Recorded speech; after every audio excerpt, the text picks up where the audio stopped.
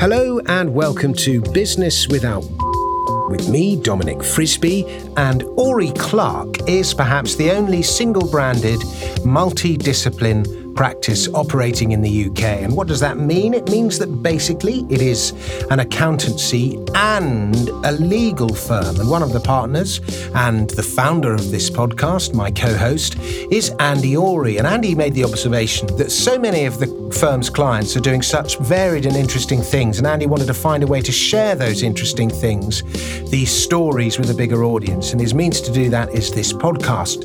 Now, the irony is, of course, that today's guest is not one of them's clients. In fact, he is one of the firm's ex-clients, and we will no doubt find out the reason for that as this podcast goes on. So, Andy, hello. Who have we got on the show today, and what are they going to be talking about? Hello, Dominic. Thank you. Well, we are delighted to be joined by Lachlan. Actually, Faulkner? I never really pronounced your surname. Faulkner? Yep. And Lachlan has built up an impressive business in a really interesting space called Stilts, as in stilts of someone would use in a circus, but spelt with a Z. And it is a lift for your home. It is really a competitor to the sort of Stannah stair lift, the speedy roundabout way to get upstairs. But Stilts is a much better, much more ingenious solution to a simple problem about mobility and buildings with more than one floor, and how do you get from one floor to the other. Lachlan's originally from Sydney in Australia. And hi, Lachlan, how you doing? Good, thanks. How are you? I'm very well. Now, I don't feel we should start, because I'm not even clear 10 years ago or however long ago it was that you stopped being a client. I think the good place to start would be about Stilts, I feel, and explaining it better than I had, and where you are today with the business. Yep. So 10 years ago, me and my co-founder and I moved from Sydney, Australia, Cameron, with the help of Uri Clark, actually. So, Andy, you actually helped us get some free office space good. for 6 months, which, to be fair, helped a lot considering we had no money. Had bought one-way tickets from Australia to England, and any penny saved was very useful. So, in terms of the company, you described it pretty well. We sort of came up with the idea for a vertical home lift solution that could really compete with stair lifts that we thought were ugly, quite demeaning for the user. People weren't really proud or aren't proud to own a stair lift, but the market is clearly there on the need side. So we thought, why don't we go and compete with those guys? Moved to the UK to do it, because that's the home of the stair lift, the home of the mobility industry, really. So that kind of made sense to put us on a bigger shelf, so to speak. And at the same time, the two of us that moved to the UK, Cam's brother, Cameron, my co-founder, his brother and father moved to China to start manufacturing. So there were 4 of us in total at the start of the business. 2 of us moved from Sydney to the UK. The other 2 moved from Sydney to outside Shanghai. So we were definitely all in, which I think helps in terms of starting a business. I really do think you're just in a different world compared to people that are already living in the same market. So there's 2 things there. It's going all in, but also being from abroad. I think both of those things really do help a startup. But in terms of the company, we managed to get through to the first year, which was really tough. But, slowly but surely got some traction. So I think in the first year, sold about 20 units, turned over about 300 grand, something like that. And 10 years later, we turn over 30 million, employed 250 people around the world, 3,000 units last year. So I'd say it's been pretty good so far. How many of the units are in the UK and how many abroad? Yeah, so export's a big part of our business. In fact, we've had a pretty good run picking up export awards, if I say so myself. So 1,000 roughly in the UK, 2,000 roughly abroad. Is your factory here, or do you have is the factory in Somewhere cheaper. It's still in China. It's still in China. Andy's going to give you a telling off about that. We can't. This we can have a discussion about that. The whole of the world's stairlift resources are centered in China. Okay. Tell us, are you going to stay in China, or are you going to move somewhere else? Manufacturing, no, we're pretty set there. I mean, what I would say is that wages are growing pretty quickly out there, so it's not like it was 20 years ago. It's not, the benefit really isn't as great, although if you're already there and you've gone through the pain and jumped over all the hurdles that we did, it kind of makes sense to still leverage it. Got some horror stories, but really it was pretty smooth sailing because James, one of my co-founders, speaks fluent Mandarin, which doesn't hurt. It's our own factory. We employ other people. I don't think it really makes sense to move it, especially because we've got such an international business. It's a good place logistically. But if tariffs were to go up across the board, you could move it. So it's not really in our plans to move it, if I'm being honest. And the jobs were never here. Just when we founded the company, we founded the factory abroad. So it's not like we ever took jobs away from anywhere else, which I think is more on the question is: do you feel your technology is protected? Is your you own the factory? Do you? You wouldn't have originally though. So when you hear about problems in China, one thing I would say is it's usually always a contract manufacturer that rips people off. So people, you hear horror stories about, I bought these widgets in China and then the container turned up and it was empty, or I don't know, it was full of the wrong stuff or whatever. But that's because the person trying to do the deals on the other side of the world, and it's just different. If it's your own factory, it's no different to operating anywhere else. I truly, truly believe that.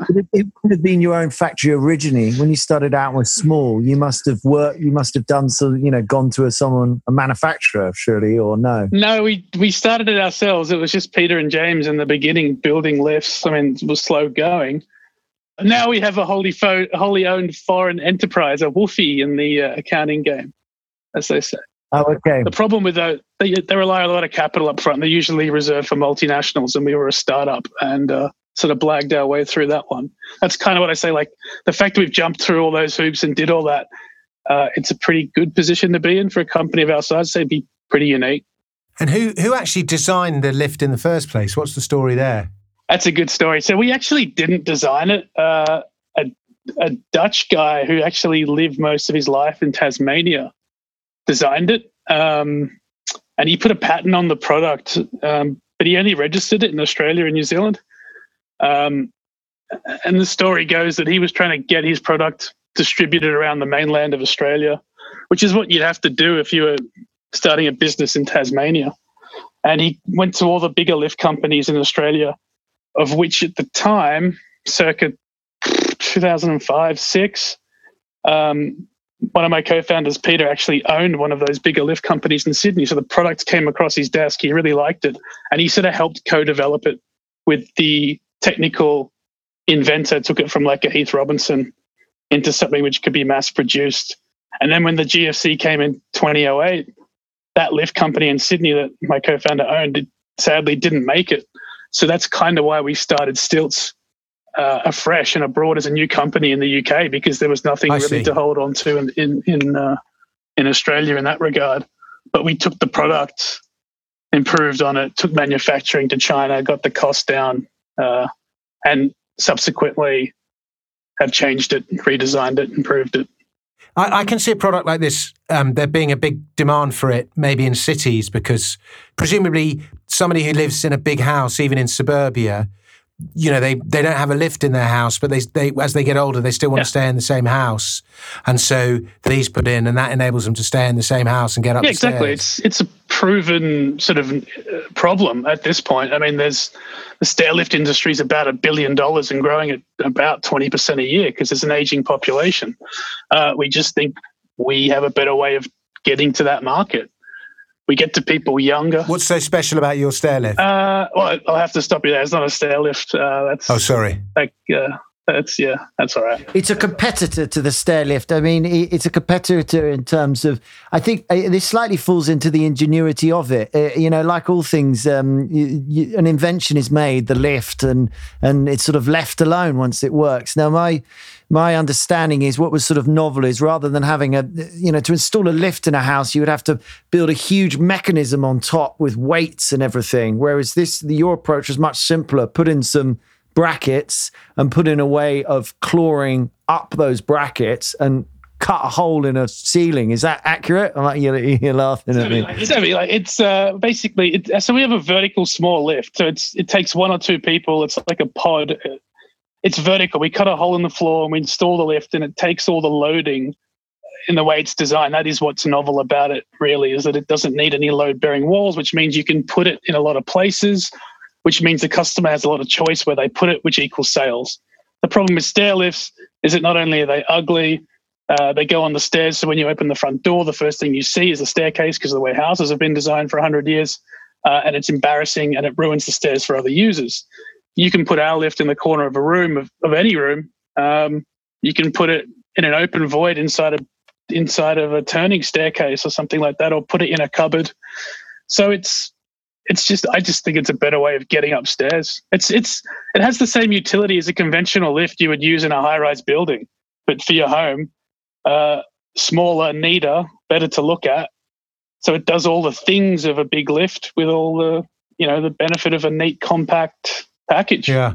I mean, Stannah, I know it's not a stair lift what you own. Stannah sort of own like in the same way that you think of, when you think of a vacuum cleaner, you think Hoover. Yeah. Stannah have sort of become because I remember my father's 65th birthday, on the menu, I did a joke that it was sponsored by Stannah Stairlifts. Good. Good. Because kind of everyone knows Stannah. Their average sale age is 82, believe it or not. Well, that was part, but yeah. What's your relationship with Stannah now? Are they upset with you, or? Yeah, it's a funny one. It's a long story, Stannah, and that was kind of where Andy, that was probably the peak of our relationship, is when Stannah tried to acquire us. Like we'd been in the UK for 6 months, and Stannah tried to buy us, and we thought it was hilarious because we're in these big boardrooms with Stannah, and they'd say things like, and I'd ask them questions like, so how many lifts do you think we've sold? And they'd look at each other and they go, low hundreds, 200-300 a year. I'm like, yeah. We'd sold 2, installed none, and we just loved it. But it didn't work. We were too far apart. They wanted to crawl all over us, buy us out, change the brand name, and probably just put us on the shelf. Yeah. I mean, actually, that's probably the segue into, we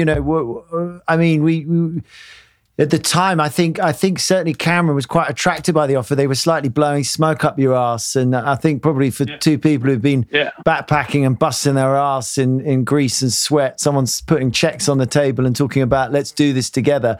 And I mean, and you said it in your introduction, I hadn't really sort of clicked it, that sort of the UK is because of Stannah, which is a British company, is sort of a leader in what is this called? Internal mobilization? They call it. It's somewhere they like the word mobility, but that's been accosted by technology now and electric cars and urban mobility. The other one is home care, which has also been accosted. So it really doesn't really have a name, which is kind of its problem right now. But what I would say is the industry is only going to grow very quickly, I think. And I think COVID will only exacerbate that. But yeah, back to Stannah. So, the stairlift market, they're a big British company. They've done incredibly well. They've been around for 150 years, I think. So what do they turn over? The stairlift business, about 200 million a year. They have a lot of cash, but a lot of old money, 150 years worth of business. So I think they might have 200 million in cash. Wow. And why does it, you said it's 20% growth a year. I know people are getting older, but it's not that many people getting older, are there? Well, they aren't growing that quickly, but the more aggressive stairlift companies can grow that quickly, easily. But it's an aging population. There's a lot going on here. There's aging population, which is happening way quicker than people would realize. I mean, way faster. you talk about economic burden, this thing's going to be probably the biggest economic burden we can think of, but we don't want to deal with it because it hasn't quite hit yet. It's probably 20, 30 years away. So there's that. There's this trend because of the aging population, it's cheaper to age in place. So they're sort of the meeting of those two trends. So they'll do quite well. They probably grow at about 5 to 10% a year. They're still growing themselves. Yeah. Because you would think, given the choice, and you advertise fairly heavily in the UK, given the choice between your products, I can't see anyone choosing them. Is it they internationally? Is it internationally or something that's people aren't aware of you yet? Or I would just say that it's just a time factor. I've been surprised by that as well. For me, in my brain, it's illogical to buy a stair lift, but they're cheaper, right? So not everyone buys a Mercedes. The way I actually frame it is that a stair lift is like buying a moped. It'll take one person. It'll still get you there from A to B, but there's some issues with the moped. Only takes one person. If it rains, you're fucked. If you fall off, you're fucked. And not everyone's going to buy a moped, or shouldn't, in my opinion. You're better off buying a car with 4 wheels with a roof that can take people, luggage, things, etc. But that certainly isn't the case. The stairlift market is far larger than whatever category we're in.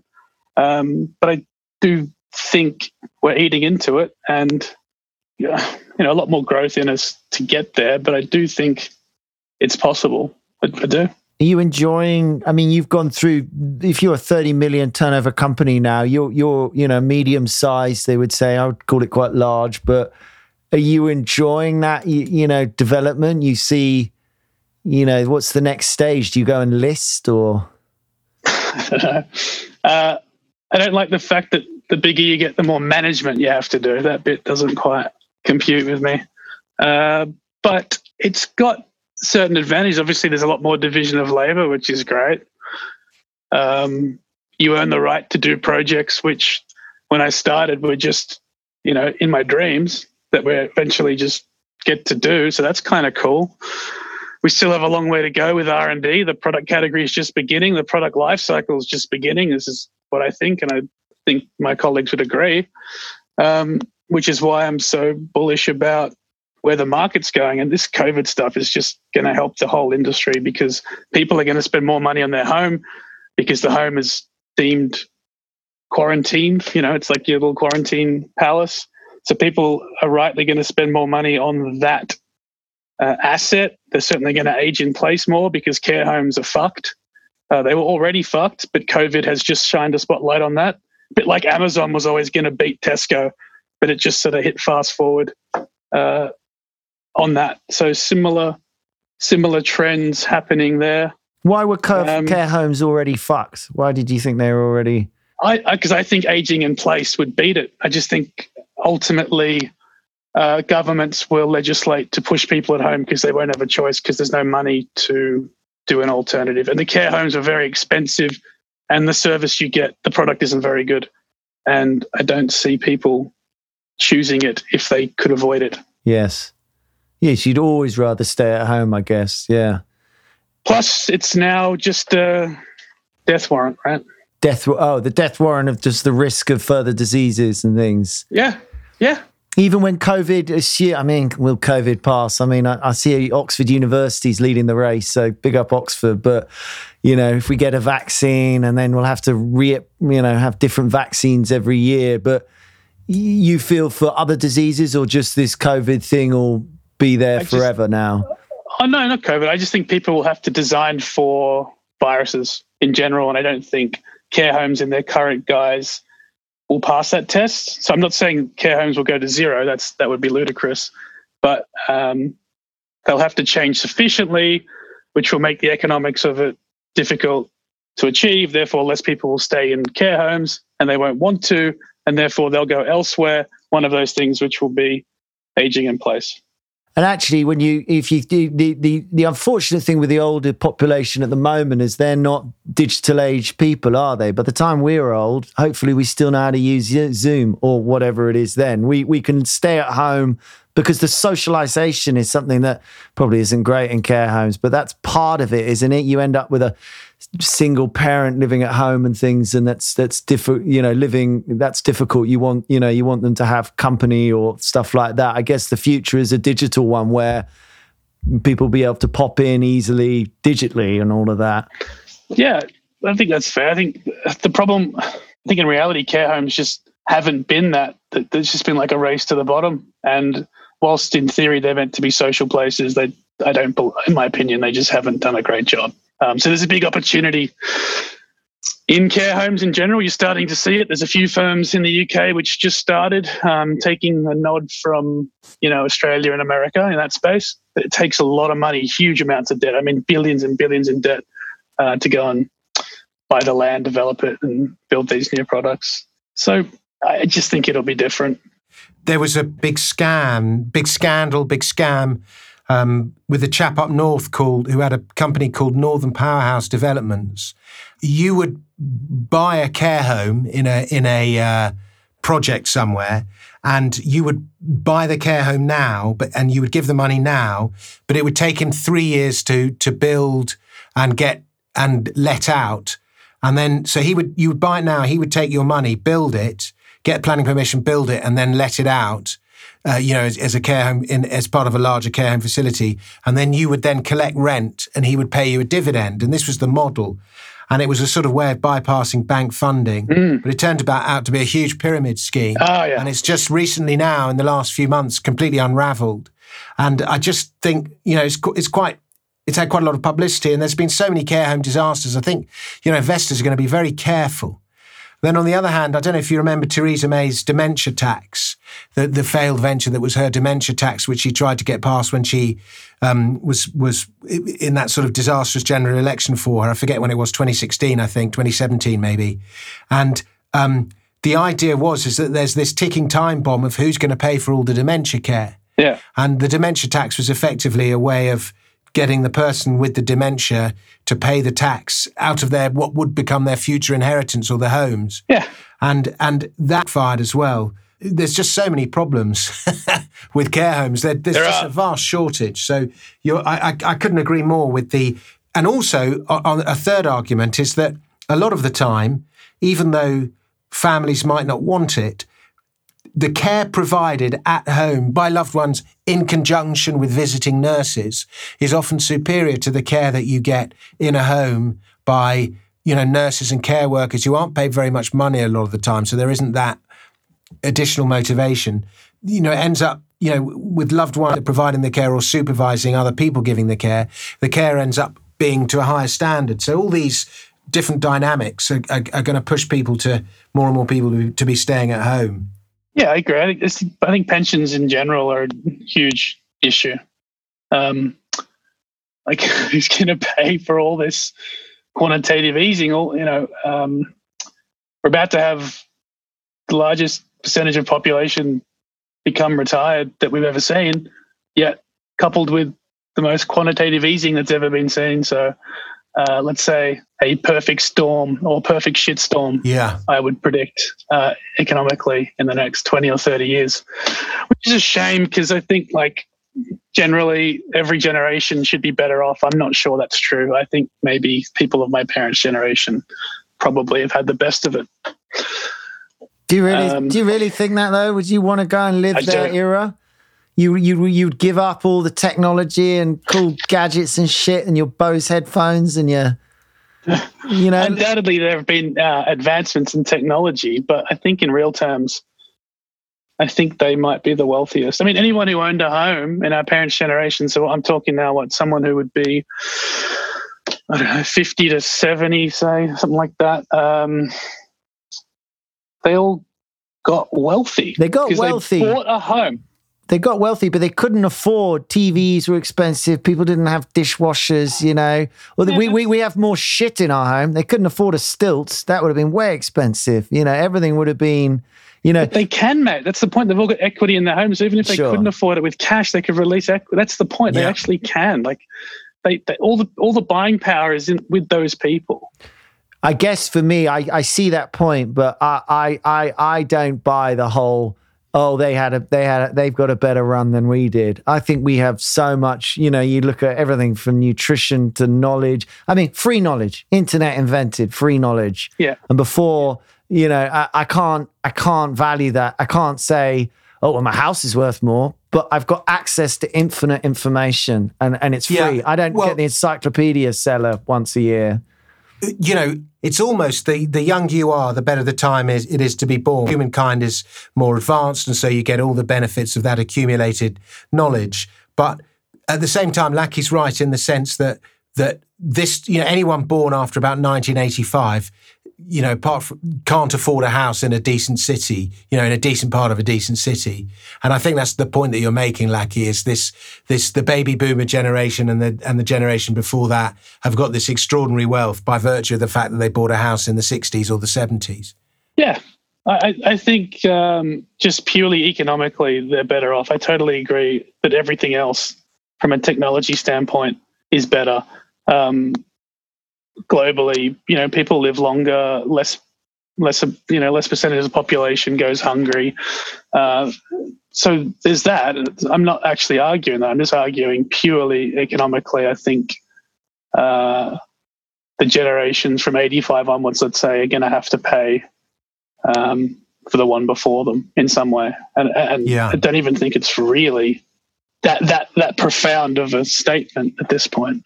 Well, a lot of that built-up wealth is going to make its way to stilts. Yeah, that's the idea. I mean, one of the big changes that I'm feeling with the whole fucking, do we have to call it COVID-19? It needs a rebrand already, this thing. Is the two things that I could see happening is that people are going to move out of, people trapped in a little flat who used to commute are going to think, fuck this, I'm going to go live on the coast and actually it'd be good for your business. And that's where I'm going to die. And I'm just going to find somewhere. But then the opposite is true, that some people will want to be in offices. Like, I was wondering whether after this, there's going to be like companies promoting themselves that they're not Zoom or that they are Zoom. You know what I mean? Like companies going, we're a real company. We don't do Zoom. And because Zoom kind of works, but when you mix it, I don't know where you are on that as a sort of. Yeah, I agree. So like I said before, with the care home stuff, that they'll have to have some redesigns. I think offices will obviously have to have some redesigns. So companies that can deal with social distancing where they can still have an office, I think will succeed. You'll need a mix. I mean, there are some companies which are completely decentralized already. Like the famous one is Automatic, which is the parent company of WordPress. So they basically every website's basically a WordPress under the hood, like the theme it's built on. And they famously don't have an office, and a couple of thousand people all distributed. Like they make it work, but you're talking about one in a billion. Do you think for engineering and for R&D you need to be together? Yeah, ultimately you do. You need to, like, if you're in software, you don't. But if you're not in software, if you're actually making things and widgets, you need to be, we're a manufacturer. You can't get away from manufacturing. And like, this pisses me off as well. Like all these tech companies or software companies really, talking about how things should be done, but it's like, yeah, but how do I get a cup? How do I get a chair? I can't build a fucking chair in software. Like, just 3D printing, mate. Oh yeah, 3D printing. Yeah, that's the solution. Yeah. The Star Trek thing that just produces objects, as it were. Sure, it makes it in like 3 types of plastic. Or you can get a metal 3D printer, which SpaceX uses to great advantage, but they're only like $1 million each or whatever. Well, what does SpaceX do with a metal printer? You can 3D print in metal. It builds up weld, like metal dust, and you weld it. So it's the same as a plastic 3D printer, but you do it in metallics.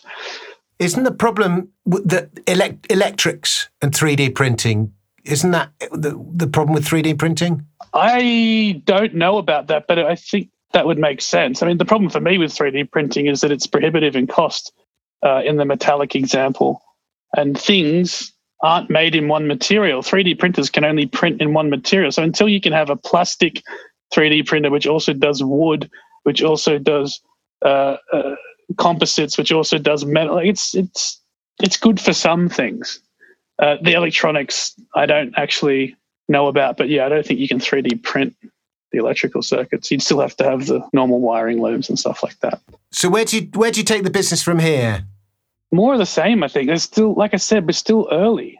All the things we've just been talking about just looks like runway to me. Everyone's getting older. Everyone's going to age in place. The government's going to back that horse because they won't have a choice, in my opinion.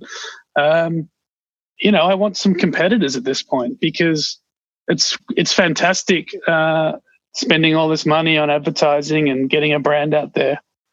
It's wonderful not having real competition, or what I perceive as real competition, really. But it'd all be sped up if we had a bit more of a cohort of competitors. You asked me about Stannah before. I forgot to mention it. When the deal didn't go through, they said, "Oh, bugger you guys, we're going to go copy you and make our own version," all this sort of stuff. And they certainly tried to, but it's just a really good lesson in business strategy, because even with all the will in the world, it's not easy to change what you do, especially if you're a manufacturer. Manufacturers are very vertically integrated, right? So they manufacture stair lifts, and they manufacture hundreds of thousands of them. I think they've done like 1 million stair lifts or something ever. But the further you are vertically integrated, the harder it is to switch to another product. You have all this inertia, 5,000 employees wake up every day trying to sell stair lifts. And then you throw in another product, even if it's got potential disruptive value to your core business. It's just why it would actually be, I think, sort of imprudent of them to even think about not doubling down on their core business, because they're still growing. They could still be growing 20% a year if they concentrated on it.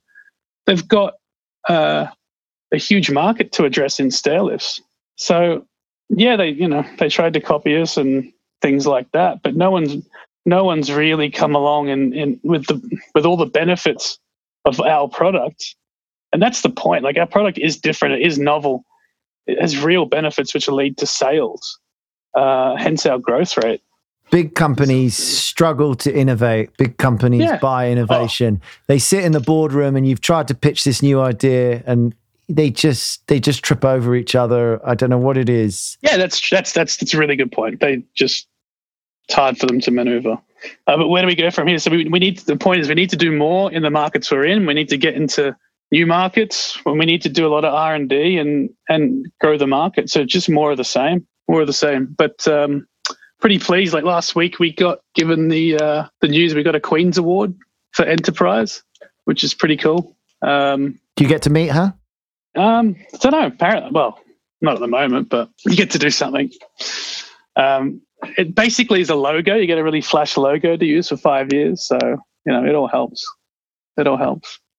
That's cool because it's something like it was one of the goals I'd set in the beginning. So. Really? To get a Queen's Award specifically? Yeah. That's quite an unusual thing. I mean, I think what strikes me is always that you were ballsy. I mean, you dropped out of uni and just went for it, one-way ticket. Like, not many people do that. That's a certain mentality of not being, not following what your parents have told you should do or what your peers tell you should do. There's so much pressure to sort of follow a beaten path. Yeah, for sure. It was. It became clear to me. This is true. It became clear to me when I was backpacking with Cam that, even before then, I decided I wanted to do something and start something. But I mean, that's not enough. It's not enough just to want to do it. It's like you need some other added, some sort of, I don't know, something burning there. There was that, but I think one of the things I wanted to talk about was probably just. In terms of starting a business, the reason you see, I think I've thought quite a lot about this, but sat here talked about how great I am for half an hour. So let's be real. You have to be incredibly naive, in a word, to do it. You have to be young, because if I had any experience in the world, you just wouldn't do it. You wouldn't move to the other side of the world to start a business. It's just, you can't take the risk. So there's this risk profile which you get for free basically when you're a kid. So I think you should take it.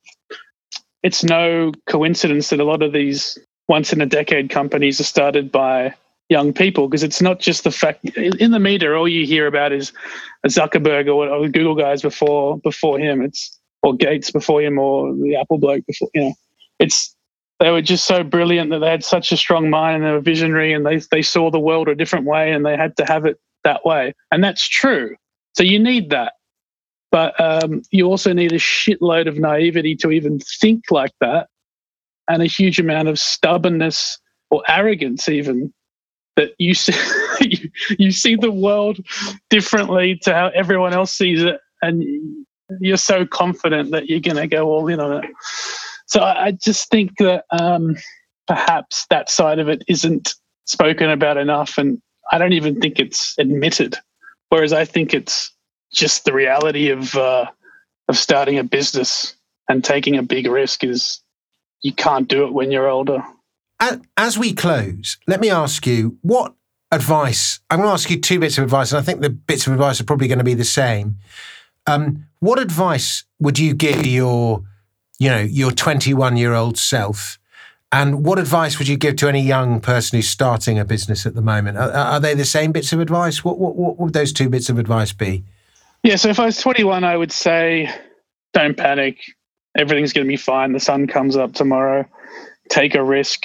If it doesn't work out, you're still young and you can go and do something else. So that's kind of what I was saying before. I'm just fortunate that I actually took that advice, even though I was at that age. And then the second one would be, if you're starting a business, I wouldn't worry too much about the macro stuff. I think people talk about this way, way, way too much. And no offense, Andy, I think accountants are guilty of that as well. You're talking about starting a business, you want to have this in order and that in order, but actually none of that matters. If you have a good model, and if you have good fundamentals, and you can grow through any macro trend. You need to sort out the product, the service, the pricing, that stuff. You need to get money in the door. That's what I would say. You just need to concentrate about hustling, getting sales. Don't worry about who's doing your books and when the VAT return's coming in, and like, do I have a good enough, who's going to do the import license into some country? So life's too short to worry about all that sort of stuff. You need to earn the right to worry about those problems. And to get to that stage, you need to sell some shit, and you need to sell a lot of it, because if you don't, there's going to be no cash coming through the door. So I would just concentrate on that. That's great advice. That's almost you get, when you start a business, you end up talking to professionals and you get very wrapped up in the sort of structure and the system, and ultimately it's all bullshit. You got to buy something and sell it for more than you bought it. Yeah, if you want to pay your accountant, you need to fucking get something through the door. I use accountant as an example, but there are so many examples. Just create a pile of shit. Go out there, create some havoc. You can always clean the havoc up later. Mate, well done on you. Well done on building a business. 10 years, from you and a Chris Backett and a mate called Cameron, to 30 million. Those aren't easy things to do. And I think, I mean, I'm not even blowing smoke up your ass. There's nothing but more to look ahead. You're providing a product that you can go to sleep and feel good about. You're providing something that's helping people every day. That's nice. Do you have a lift? That's my final question. Do you have one in your house? I don't. I rent a flat, which is one story, so I struggle. I struggle to get one in. So, Lachlan, do tell, how do people find out more about you or more about your business? I don't really have any social media, so... What's the company website? Stilts. Yeah, stilts.co.uk, STILTZ, stilts.co.uk. Just whack us in a Google Stilts lifts. There's company pages on LinkedIn. Well, thanks, Lachlan. It's been a pleasure to have you. Thank you. And make sure you subscribe to the show so you catch the next episode of Business Without. Until then, from Andy Urry and me, Dominic Frisby, it's cheerio.